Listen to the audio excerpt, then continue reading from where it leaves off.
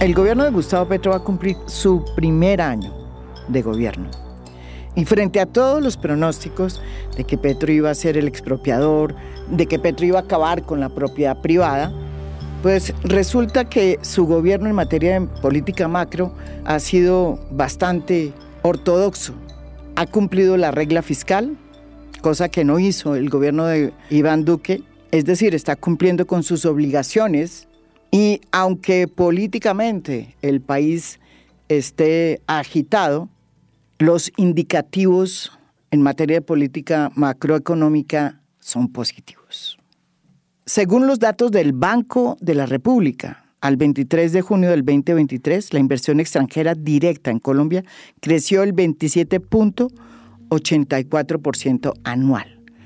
Y en materia de inversión extranjera, curiosamente, a pesar de todo lo que se podría pensar luego de la decisión del propio gobierno de suspender los nuevos acuerdos en materia de exploración y explotación de petróleo, pues el rubro que más ha crecido precisamente en materia de inversión extranjera es el de petróleo y minería, que aumentó a 53.37% y subió a 6.183 millones de dólares frente a los 4.31 millones de dólares de hace un año.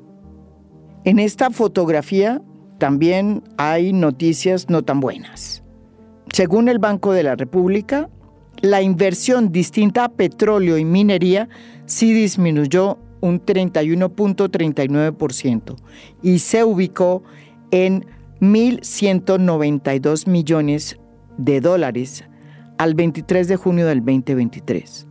Con corte a la misma fecha del 2022, este monto había sido de 1.737.6 millones de dólares.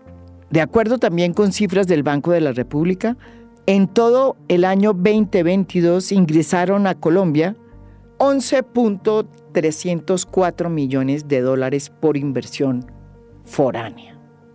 Pero sigamos con los datos que ofrece el Banco de la República. Las remesas de los trabajadores el 23 de junio del 2023 crecieron 11.04% anual y llegaron a Colombia 5.420 millones de dólares por ese concepto. Y cuando hay la percepción de que está saliendo mucho capital nacional de Colombia, asustado por lo que pueda pasar en un gobierno de izquierda dirigido por Gustavo Petro, resulta que las cifras del Banco de la República dicen lo contrario. Al 23 de junio del 2023, la inversión colombiana en el exterior disminuyó 28.08% frente al mismo periodo del 2022. Es decir, que si evidentemente sí hay una fuga de capitales, es menor de la que muchos han hablado. A esto se suman datos también que son refrescantes después de tan malos meses que hemos vivido. El dólar está a 4.100, la inflación parece estar bajando y el desempleo parece haberse estabilizado, aunque no llegamos todavía a la cifra de un dígito. Y en materia de crecimiento, los pronósticos que se habían hecho inicialmente de que íbamos a crecer un punto el PIB son algo más optimistas. El país políticamente está en ebullición y el gobierno de Gustavo Petro no solo ha sido golpeado por escándalos provenientes de personas allegadas a su entorno que han impactado en materia de imagen al gobierno ante la opinión pública, pero sobre todo ha tenido serios tropiezos para sacar adelante su agenda reformista, sobre todo después de que decidió volar en pedazos él mismo a su coalición, la misma que había forjado al inicio del gobierno. Sin embargo, en materia de política macro, las cosas le están saliendo a este gobierno. Bienvenido a Fondo, Ricardo Bonilla. ministro de Hacienda del gobierno de Gustavo Petro. Gracias, María Jimena, un gusto estar aquí. El otro día estaba hablando con unos amigos sobre las razones por las cuales el dólar estaba a 4.100 pesos. Y ninguna de las razones que dieron tenía que ver con una buena ejecución en materia económica del presidente Gustavo Petro. ¿Qué le dice usted a todas esas personas que sugieren que lo que está sucediendo con el dólar, así como con otros indicativos de la economía, son producto no de aciertos del gobierno, sino de efectos externos que tienen que ver con buenas noticias que vienen desde Washington o con la distensión que se parece haber dado entre Estados Unidos y China? El mundo estaba viviendo mucha incertidumbre, no solo Colombia. Incertidumbre generada por la guerra de Ucrania, incertidumbre por las expectativas de qué estaba pasando en Estados Unidos y incertidumbre por las desavenencias entre Estados Unidos y China. Esa incertidumbre se ha ido más o menos moderando en el mundo. Ya sabemos cuál es el curso que tiene la guerra en Ucrania, pero también lo que sabemos es que en Estados Unidos se han ido moderando las condiciones, la inflación ha bajado, la Fed todavía tiene expectativas de si sube o no sube la tasa, el mundo sigue en las discusiones entre Estados Unidos y China. Nosotros tenemos particularmente el tema de que Estados Unidos es nuestro principal socio histórico, pero nuestro principal socio comercial hoy es China. Entonces ya tenemos una cosa que tenemos que ir mirando, porque tenemos que apuntarle a los dos lados. Y en Colombia, la principal razón por la cual uno puede decir se ha venido estabilizando el dólar es el hecho de que los mercados han asimilado el manejo de la política macroeconómica y la principal señal de si queremos o no queremos cumplir la regla fiscal está en la reducción del déficit del Fondo de Estabilización de Precios de los Combustibles, que es el mayor reto que quedó en la política macro, además del segundo gran reto, que es estar pagando la extraordinaria deuda que nos dejó el gobierno anterior, que nos dejó fuertemente comprometidos los recursos, porque además de endeudarse, lo hizo con costos altos y a corto plazo. Cosa que nos costó una reducción en la calificación por parte de las aseguradoras de riesgo. Eso fue así. Perdimos la calificación en el grado de inversión con Fitch y con Standard & Poor's. Nos la mantuvo Moody's. Y hoy, este año, que ya hemos conversado con las calificadoras, yo estuve en Nueva York hace 3 semanas hablando con todas las calificadoras inversionistas. Moody's ratificó la calificación, nos mantiene el grado de inversión. Fitch ratifica la calificación, sigue sin mantenernos el grado de inversión. Lo que nos dice es que podríamos obtener ese grado de inversión de aquí a 2 años si mantenemos la regla fiscal. Y Standard & Poor's falta por definir qué va a hacer en su calificación. Standard & Poor's nos tiene en un grado bajo de inversión y seguramente va a mantener la misma con perspectiva estable. Y nos va a decir más o menos lo mismo que Fitch. De los 3, el más duro calificador es Fitch.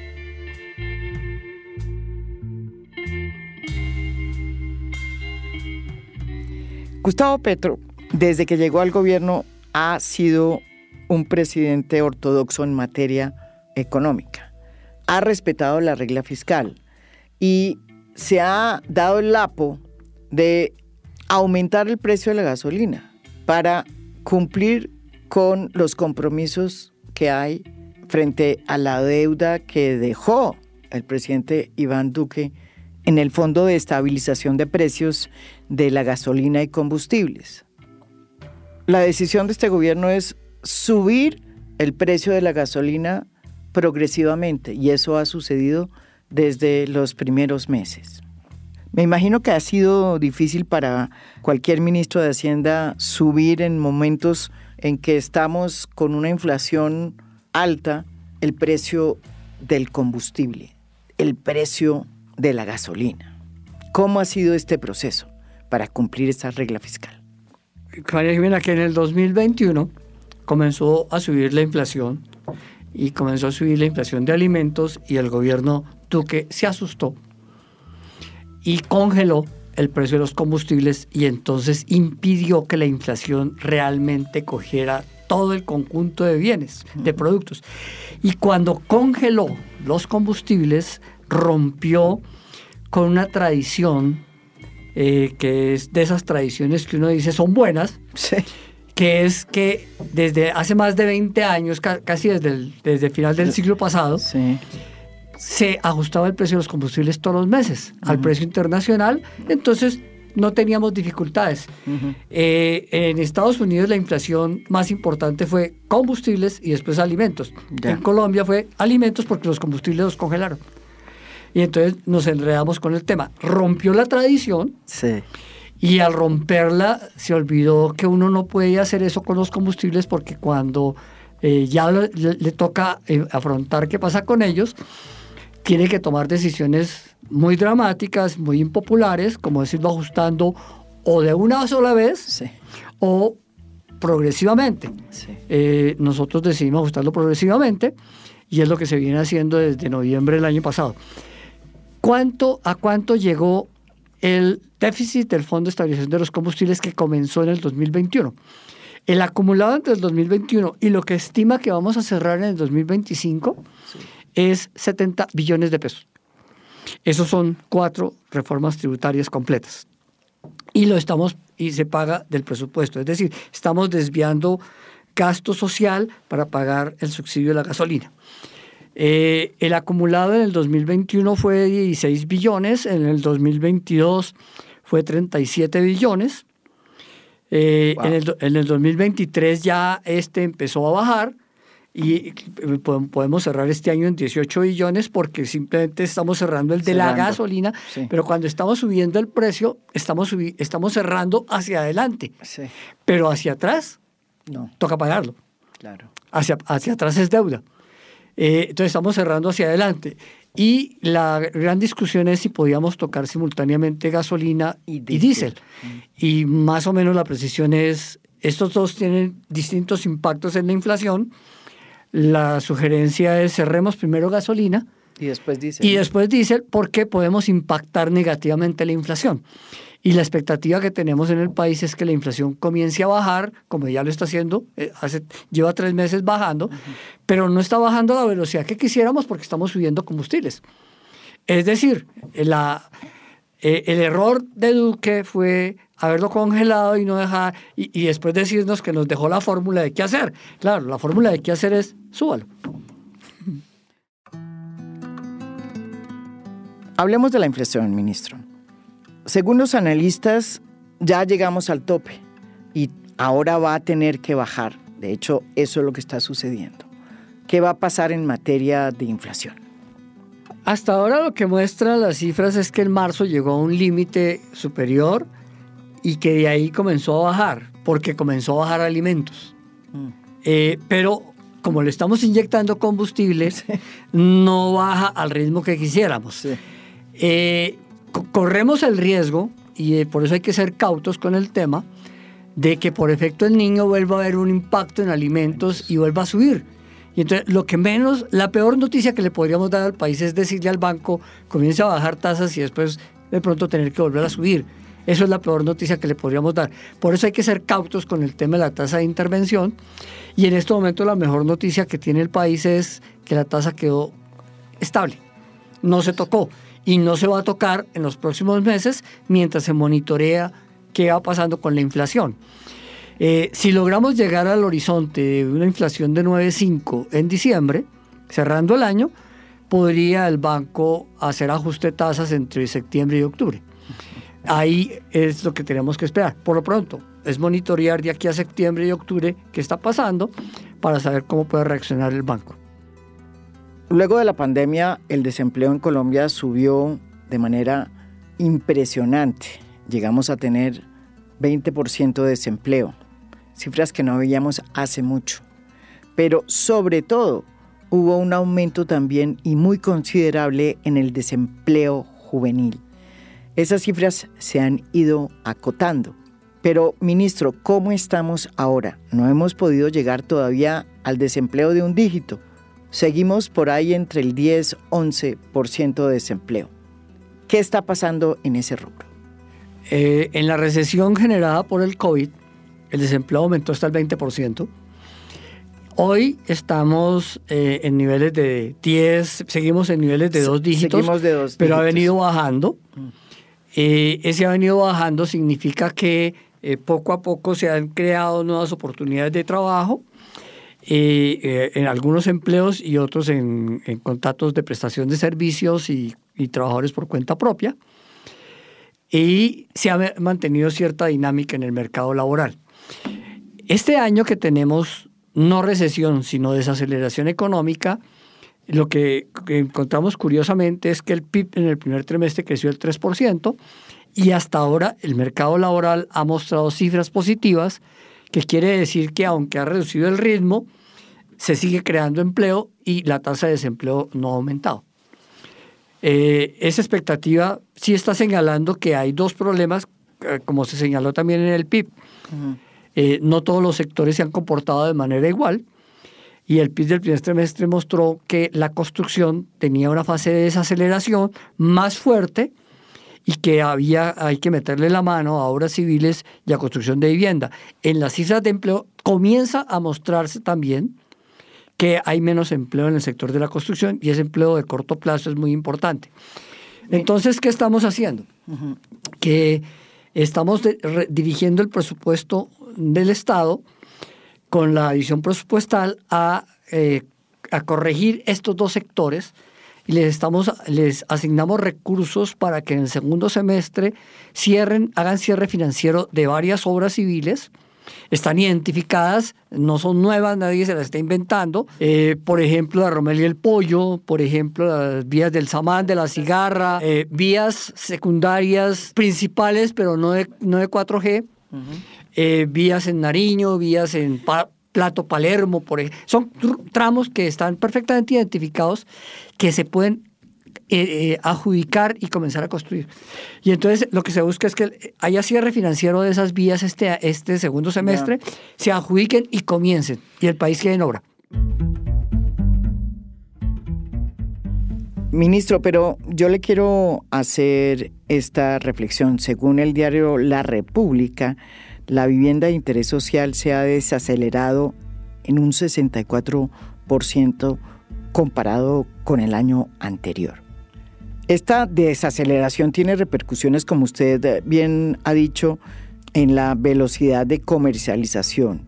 Y para febrero de este año, por ejemplo, se han demorado más de 10 meses para vender una vivienda de interés social. Según lo que se ha podido establecer, la desaceleración del mercado de vivienda social se debe a muchas razones, entre otras a las condiciones macroeconómicas del país, pues el aumento de la inflación, la devaluación, las tasas de interés del mercado hipotecario que han venido incrementando 6 puntos porcentuales. Los constructores están muy molestos con las nuevas políticas en materia de tasas de interés. ¿Qué les puede decir a esos constructores? Efectivamente, lo que encontramos es que había un desfase en la asignación de subsidios. En la vivienda de interés social hay dos subsidios, el subsidio de la cuota inicial y el subsidio de la tasa de interés. Lo que dicen los constructores es que para que haya cierre financiero, los dos subsidios deben estar al tiempo, porque si no, los bancos no le prestan porque no pueden garantizar el segundo y ya no se puede asignar un subsidio a la tasa de interés si se asignó el primero. Ya. Tienen que ser simultáneos. Ese desfase ya se eliminó, ya está dado y tiene recursos el Ministerio de Vivienda para poder trabajar con los dos al tiempo. Entonces ya la ministra sabe que se pueden recuperar 35.000 subsidios. Lo que tiene de discusión la ministra con Camacol y con los constructores es que no puede ser para vivienda que todavía no está construida, sino para la vivienda que efectivamente está asignada a las personas y no es para vender en planos, sino para lo que está hecho, lo que está en proceso. Esa es una discusión que tiene ella ya con los constructores, para que el subsidio no quede en una expectativa futura, sino quede sobre algo real. O sea que ese impasse se puede solucionar y entonces el tema construcción puede volver a reactivarse. Ese impasse ya está resuelto, la dificultad de tener los dos subsidios simultáneos ya está resuelta. El Ministerio de Vivienda, o mejor, Fonvivienda, ya firmó convenio con el Banco de la República para ese subsidio de la tasa de interés y los dos están dados y se trata de recuperar ese proceso constructivo. Una de las cosas que ustedes han tenido que ajustar es la caja que tiene el país a partir de los nuevos precios del petróleo.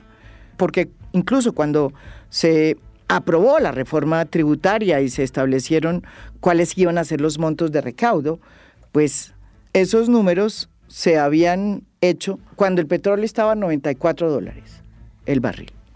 Hoy está a 76. ¿Cómo van a cuadrar la caja? ¿Y qué va a pasar con Ecopetrol, que va a recibir mucho menos plata de lo que recibió el año pasado? En diciembre las proyecciones económicas que se hicieron trabajaron con un petróleo de $94 el barril. Imagínese. Hoy tenemos un petróleo de $76 el barril. Eso significa en materia de ingresos tributarios que esa parte derivada de hidrocarburos se reduce. No vamos a tener todo lo que se esperaba tener, pero el resto de la reforma tributaria sí está actuando, entonces está generando, por un lado, una disminución de la expectativa y por otro lado, ingresos mayores. Efectivamente, por recaudo. Por recaudo. Esa es la situación que tenemos de que sí hay mayores ingresos este año y además la DIAN está fortaleciéndose en términos de personal y en términos de control fiscal, lo cual quiere decir que nos genera una expectativa de otro tipo de ingresos por los litigios que se van resolviendo y por el control fiscal y la política de cobro coactivo. Ahí tenemos recursos. En el caso de Ecopetrol, efectivamente va a tener menos recursos, menos ingresos por la venta de petróleo y nosotros le estamos brindando caja cuando hacemos el ajuste del precio de la gasolina. ¿Cuál es el problema que realmente tiene Ecopetrol? Le voy a poner en cifra más o menos de este tenor. Sí. Colombia está produciendo alrededor de 780,000 barriles de petróleo diarios. De esos se exportan aproximadamente 500,000.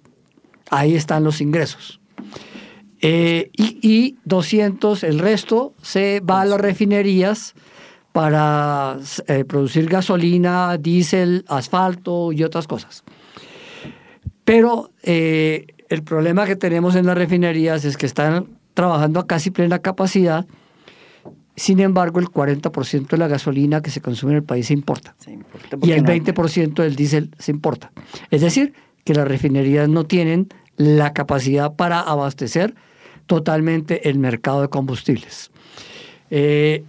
Y que hoy tenemos una situación muy curiosa. El consumo de combustibles hoy, gasolina y diésel, es el doble de la que teníamos hace 10 años. Cuando se planeó la ampliación de la... Cuando se planearon las plantas. Las plantas. Es el doble de lo que teníamos hace 10 años. Eso significa que el parque automotor ha crecido sustancialmente y que eso ha elevado la demanda de este tipo de combustibles. Además de que no solamente ha crecido sustancialmente el parque automotor, sino que Colombia sigue teniendo un parque automotor muy viejo y es ineficiente en el consumo. Sí. Y fuera de eso tenemos trancones. Una vida permanente de trancones que lo que hace es que se consuma más gasolina o más diésel que lo que se debería consumir. Entonces, estamos en esa situación. El año 22 se consumieron en el país 12 millones de galones diarios entre gasolina y diésel. 6.400.000 de galones en gasolina, de los cuales el 40% es importado. Y 5.700.000 galones de diésel, de los cuales el 20% es importado. Entonces, Ecopetrol está pagando esa importación a precio internacional y la vende aquí a precio nacional. Le estamos dando caja cuando subimos el precio, sí, pero no le estamos cerrando la caja. Entonces, aquí es donde viene el tema de ¿y qué estamos haciendo? Mientras tuvo precios altos de petróleo... No había problema. No había problema y tuvo excedentes, y esos excedentes entraron al presupuesto nacional, pero ya no vamos a tener esos mismos excedentes en el 2024. Ya esos excedentes se van a reducir. Pero estamos cuadrando con Ecopetrol la caja. Y es que mientras no le paguemos el déficit del FEPEC, Ecopetrol queda sin recursos y tiene que salir al mercado de deuda. Entonces, aquí tiene Ecopetrol que tomar decisiones. ¿Funciona con deuda o nosotros le ayudamos a dar caja financiando el déficit del FEPEC? Y eso lo estamos financiando del presupuesto nacional del recaudo de la reforma tributaria. Claro. Porque ¿qué fue lo que hizo? ¿Cuánto se va para suplir ese posible hueco? Lo que hizo el gobierno Duque fue que en el 21, que tenía un déficit de 14, casi 16 billones, lo pagó con el presupuesto. ¿Duque? Sí. Y en el 2022, antes del 7 de agosto, pagó 10 billones del presupuesto. Y entonces nos dijo, le dejamos la línea de qué es lo que tiene que seguir haciendo. Eso es lo que dice el ministro Restrepo. Le dejamos la línea. ¿Qué tiene que seguir haciendo? Pagando el déficit del presupuesto. Y nosotros le decimos, ¿cómo es posible que ustedes nos digan que tenemos que pagar el déficit del presupuesto tan olímpicamente si el presupuesto es que hacer política social, que es cubrir las necesidades de la primera infancia, la educación, la salud, etcétera? Entonces, ahí es donde viene la decisión en noviembre de comencemos a ajustar el precio de la gasolina. Es dolorosa, impopular, pero si no lo hacemos, el déficit sigue subiendo y el acumulado va a ser 70 billones que vamos a cerrar en el 2025. Otra de las grandes incertidumbres que se ha generado en materia económica es la decisión del presidente Gustavo Petro de suspender la firma de nuevos contratos de exploración y explotación de petróleo. Eso, según los analistas y muchos representantes de ese sector, ha causado una baja en la inversión extranjera profunda en este país y ha afectado, pues, la economía. ¿Usted qué le puede decir al país en ese sentido? Yo diría, María Jimena, que en eso hubo una máxima especulación del tema, porque nadie en su momento dijo qué era lo que en Colombia estaba concesionado y quién estaba pidiendo un contrato nuevo de exploración, porque no lo había. Hoy sabemos claramente que Colombia tiene contratos vigentes de exploración y explotación. De ellos son 202 contratos de exploración. De esos 202 contratos de exploración, cuando empezó el gobierno y empezó el Ministerio de Minas a mirar qué era lo que estaba pasando, habían 40 suspendidos. Entonces, la pregunta es, ¿y quién está pidiendo contratos de exploración cuando aquí hay contratos vigentes, suspendidos, que no están haciendo nada? Y hay otros que están explorando a ritmo bajo. Y entonces el interrogante fue, ¿por qué no exploran? Ustedes tienen los contratos. ¿Cuánto? Sí. Y entonces surgió otra pregunta. ¿Qué área del país está concesionada en exploración? Sí. Y en explotación. Y la respuesta es, hay 20 millones de hectáreas concesionadas entre exploración y explotación. Hoy, ¿qué tenemos?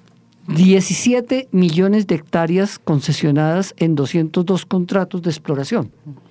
La pregunta es, usted cuando está hablando de 17 millones de hectáreas, está hablando casi de la cuarta parte del país. Entonces, ¿dónde es que quieren explorar los que están diciendo que no hay contratos nuevos?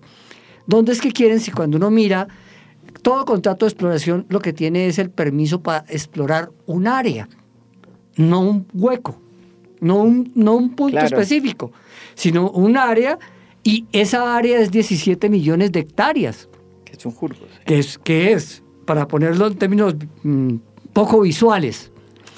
En petróleo lo que se ha encontrado viene de la frontera de Venezuela en Arauca, por todo el piedemonte llanero bajando hasta el Caquetá. Todo eso está concesionado.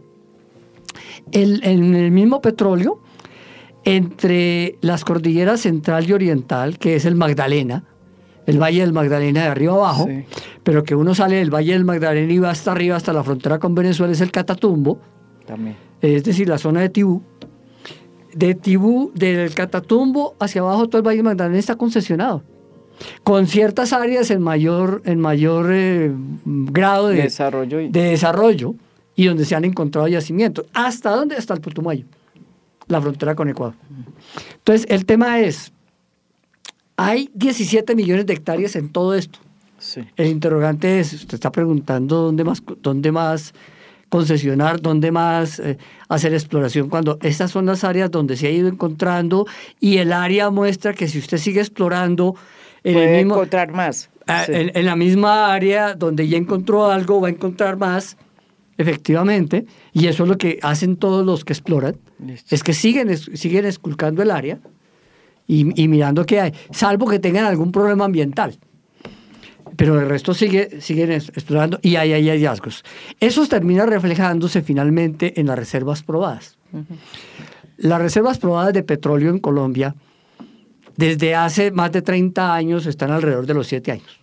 Uh-huh. Eso quiere decir que todos los años se encuentran pozos pequeños porque nunca volvimos a encontrar un caño de limón. Uh-huh. Se encuentran pozos de 20, 50 millones de barriles. Eso aumenta las reservas que se reducen por lo que se produce. Entonces, eso nos ha dado permanentemente alrededor de 7 años de reservas probadas en petróleo. Hoy tenemos la misma situación, 7 años de reservas probadas. En gas, cuando no teníamos el proceso comercial del gas natural, las reservas probadas en gas decían que teníamos para más de 20 años. Cuando se comenzó a explotar el gas natural y a hacer gasoductos y a crear toda la red residencial, las reservas comenzaron a bajar. Hoy estamos en 7 años.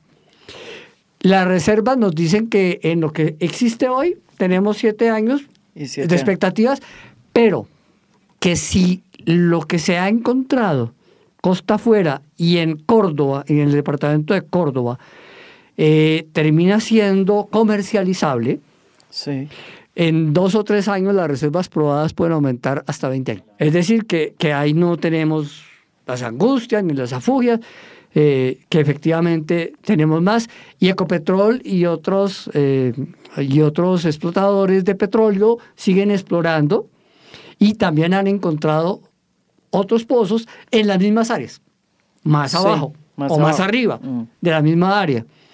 Entonces, efectivamente el tema es cómo hacemos para que la exploración sea más eficiente.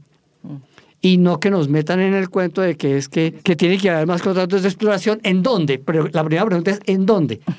¿En qué parte del país? Sí. Y la segunda es, ¿y en esas áreas donde ya están explorando, qué más tienen? Y eso es lo que hasta ahora se ha venido magnificando. La última vez que estuvo acá, el ministro Campo trajo una cifra muy interesante en materia de inversión extranjera, precisamente en momentos en que en varios sectores o desde varios sectores se decía todo lo contrario, que estaba acabándose la inversión extranjera y que se estaba saliendo el capital nacional por temor a que las cosas cambiaran en Colombia desde la llegada de Gustavo Petro al poder. Sin embargo, las cifras de inversión extranjera, según el Banco de la República, son bastante optimistas. ¿Qué le dice usted a todos esos empresarios que están hoy pensando en irse del país porque temen que el gobierno de Gustavo Petro termine acabando con la propiedad privada, expropiando y quedándose en el poder? La inversión extranjera efectivamente ha aumentado a un ritmo del 27.8% anual este año, a un total de 7.375 millones. Ha aumentado curiosamente con un fuerte grupo en hidrocarburos. A pesar de todo lo que han dicho, sigue siendo, hay una inversión grande en hidrocarburos, es la principal, al fin y al cabo es el principal producto de exportación del país, y cualquier inversión que se haga ahí es redituable, tiene buena tasa de retorno, entonces efectivamente siguen llegando. Ha aumentado, y ese sí es un mensaje que hay que mirar cómo se consolida, ha aumentado la inversión en industria y en servicios. Y la expectativa del gobierno con el programa de reindustrialización y con el programa de consolidar el sector turismo, es la de que podamos trabajar más con esos sectores y que llegue más inversión por ese lado. Porque, ¿qué necesitamos? Necesitamos es que capacidad instalada que hoy existe en Colombia en industria se utilice. Todavía hay capacidad ociosa. Y que se genere nueva capacidad en áreas donde el país ha tenido poco desarrollo. Entonces, por ejemplo, el presidente hace mes y medio firmó un convenio con Airbus. Ese convenio con Airbus es producir en Colombia partes y piezas de avión. Eso significa comenzar a establecer plantas donde esto se pueda hacer. Hay convenios para que la industria de ensamble de automóviles empiece a hacer tránsito de vehículos de combustión a vehículos eléctricos. Con Tesla. Se sigue estimulando el tema de que nosotros no tenemos por qué pensar siempre en tener carro. Podemos tener patineta, podemos tener modos de locomoción eléctricos individuales, y están las motos eléctricas. Entonces hay alternativas y ese es uno de los objetivos. Pero también se está explorando la posibilidad de que las fábricas de electrodomésticos, neveras, estufas, aire acondicionado, se modernicen y comiencen a mostrarle al consumidor colombiano productos más eficientes en consumo energético y que compitan, digamos, eficientemente con los productos coreanos que hoy son los que tienen inundado el mercado colombiano. Y que efectivamente con convenios con empresas coreanas y con empresas probablemente chinas se pueden hacer otras cosas. Colombia tiene la base para hacer eso, y hay fábricas de larga tradición, de 40, 50 años, que lo que se trata es de estimularles su modernización tecnológica y que tengan mayor acceso al mercado. Y en materia de salida de capitales nacionales, ¿eso ustedes lo están registrando o no se está registrando? Sí han salido capitales, pero digamos que esa expectativa de que es que se van a ir los colombianos y va a haber una diáspora en el resto del mundo, como la que hubo originalmente en los primeros años de la migración venezolana, no se está dando en Colombia. Algunos se han ido mucho más pensando en que el gobierno no les gusta que cualquier otra razón, pero como todos, tienen una patica aquí y otra patica en otro lado. Un instrumento que sirve para medir la confianza que hay en un país son los test. ¿Y qué son los test? Pues los test son una herramienta de financiamiento que tiene el gobierno y que le permite obtener recursos para financiar su presupuesto y pagar sus obligaciones, pagar las deudas. Los test pues, son emitidos en diferentes modalidades que varían según el plazo de vencimiento y la tasa de interés. ¿Cómo le está yendo a Colombia con los test? La política siempre de crédito público es ir colocando, buscando trasladar créditos caros a sustituirlo por créditos más baratos. El problema es que el Duque nos dejó endeudados con tasas caras y a corto plazo. Y entonces eso nos enfrenta a un problema fiscal real, que es que la concentración de vencimientos en el 24 y el 25 son muy fuertes. Y al tener esa situación, crédito público lo que tiene es que ir buscando cómo traslada un poco más para adelante o busca con tasas más baratas en los mismos plazos, pero que reduzcamos el valor de ese servicio de la deuda. Eso lo viene haciendo crédito público juiciosamente.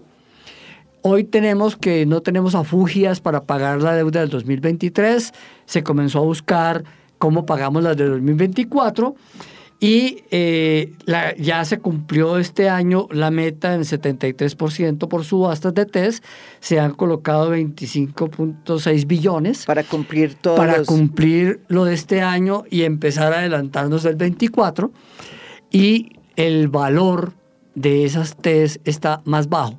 Las tasas están más bajas. Es decir, el mercado muestra que los inversionistas sí están creyendo en Colombia y que allí el fiel reflejo es, están comprando los test, las subastas tienen buena colocación y el precio de los mismos es cada vez menor. Ministro, como acá nosotros en A Fondo tenemos también que hacer, hay veces, explicaciones pedagógicas para ir a fondo, ¿por qué no nos explica la importancia que tienen los test a la hora de medir la confianza que se tiene en un gobierno en materia económica? El país tiene dos mecanismos gruesos para adquirir recursos de crédito. Uno es endeudarse con las multilaterales. Sí. Multilaterales es el Fondo Monetario Internacional, con el que Duque se endeudó. Multilaterales es Banco Mundial, BID, y otros. Incluso multilaterales puede uno decir alianzas con bancos comerciales. Esa es una alternativa y generalmente los créditos que se hacen por ahí tienen alguna precisión del objetivo que se va a cumplir. Sí. Y la otra alternativa es ir a colocar en el mercado abierto. Los test es una colocación en el mercado abierto. Entonces uno no sabe quién es el comprador. Exacto. Simplemente sale, coloca y llegan distintos compradores nacionales e internacionales. Entre otros, uno esperaría que en el mercado interno sean los fondos de pensiones los que más compren test. Claro. Y pero también los bancos comerciales compran test. Entonces tenemos una colocación adentro y una colocación afuera.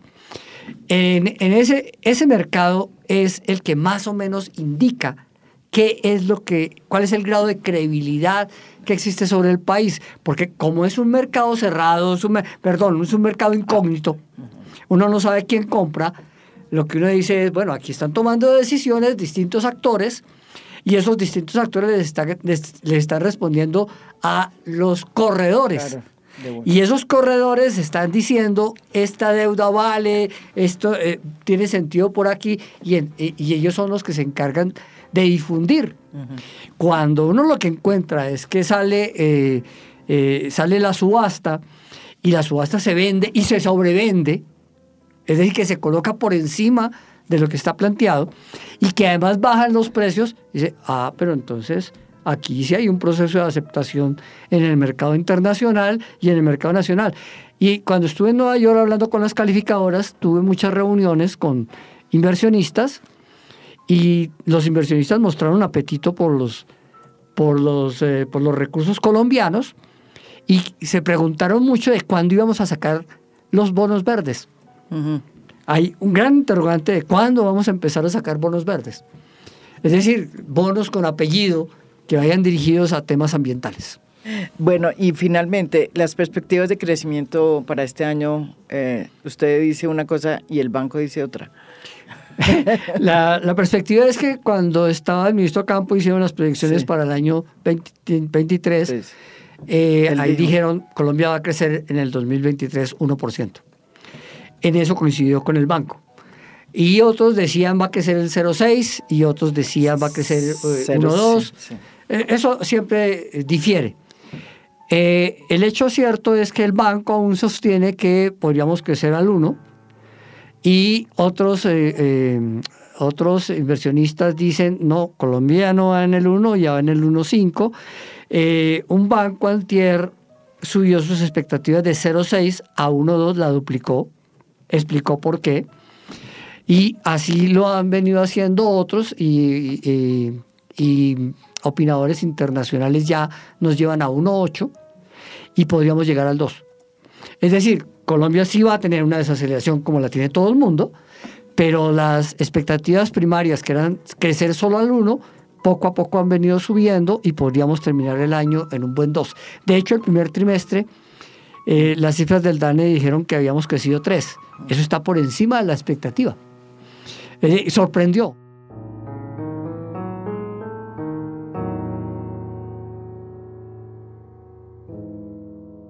Esto es A Fondo, un podcast original de Spotify. Mi nombre es María Jimena Duzán.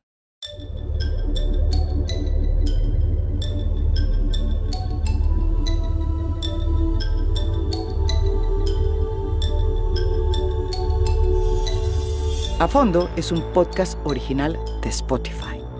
Producción general, Lucy Moreno.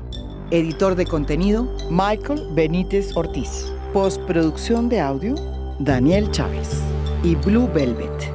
Música original del maestro Óscar Acevedo.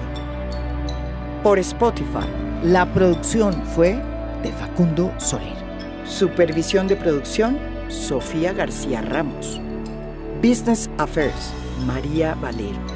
Por marketing, Marta Rodríguez. Comunicación y prensa, José Echeverri. Editorial, Patricia Cordero. Legal, Janet Vázquez. Gracias por escuchar. Soy María Jimena Duzán.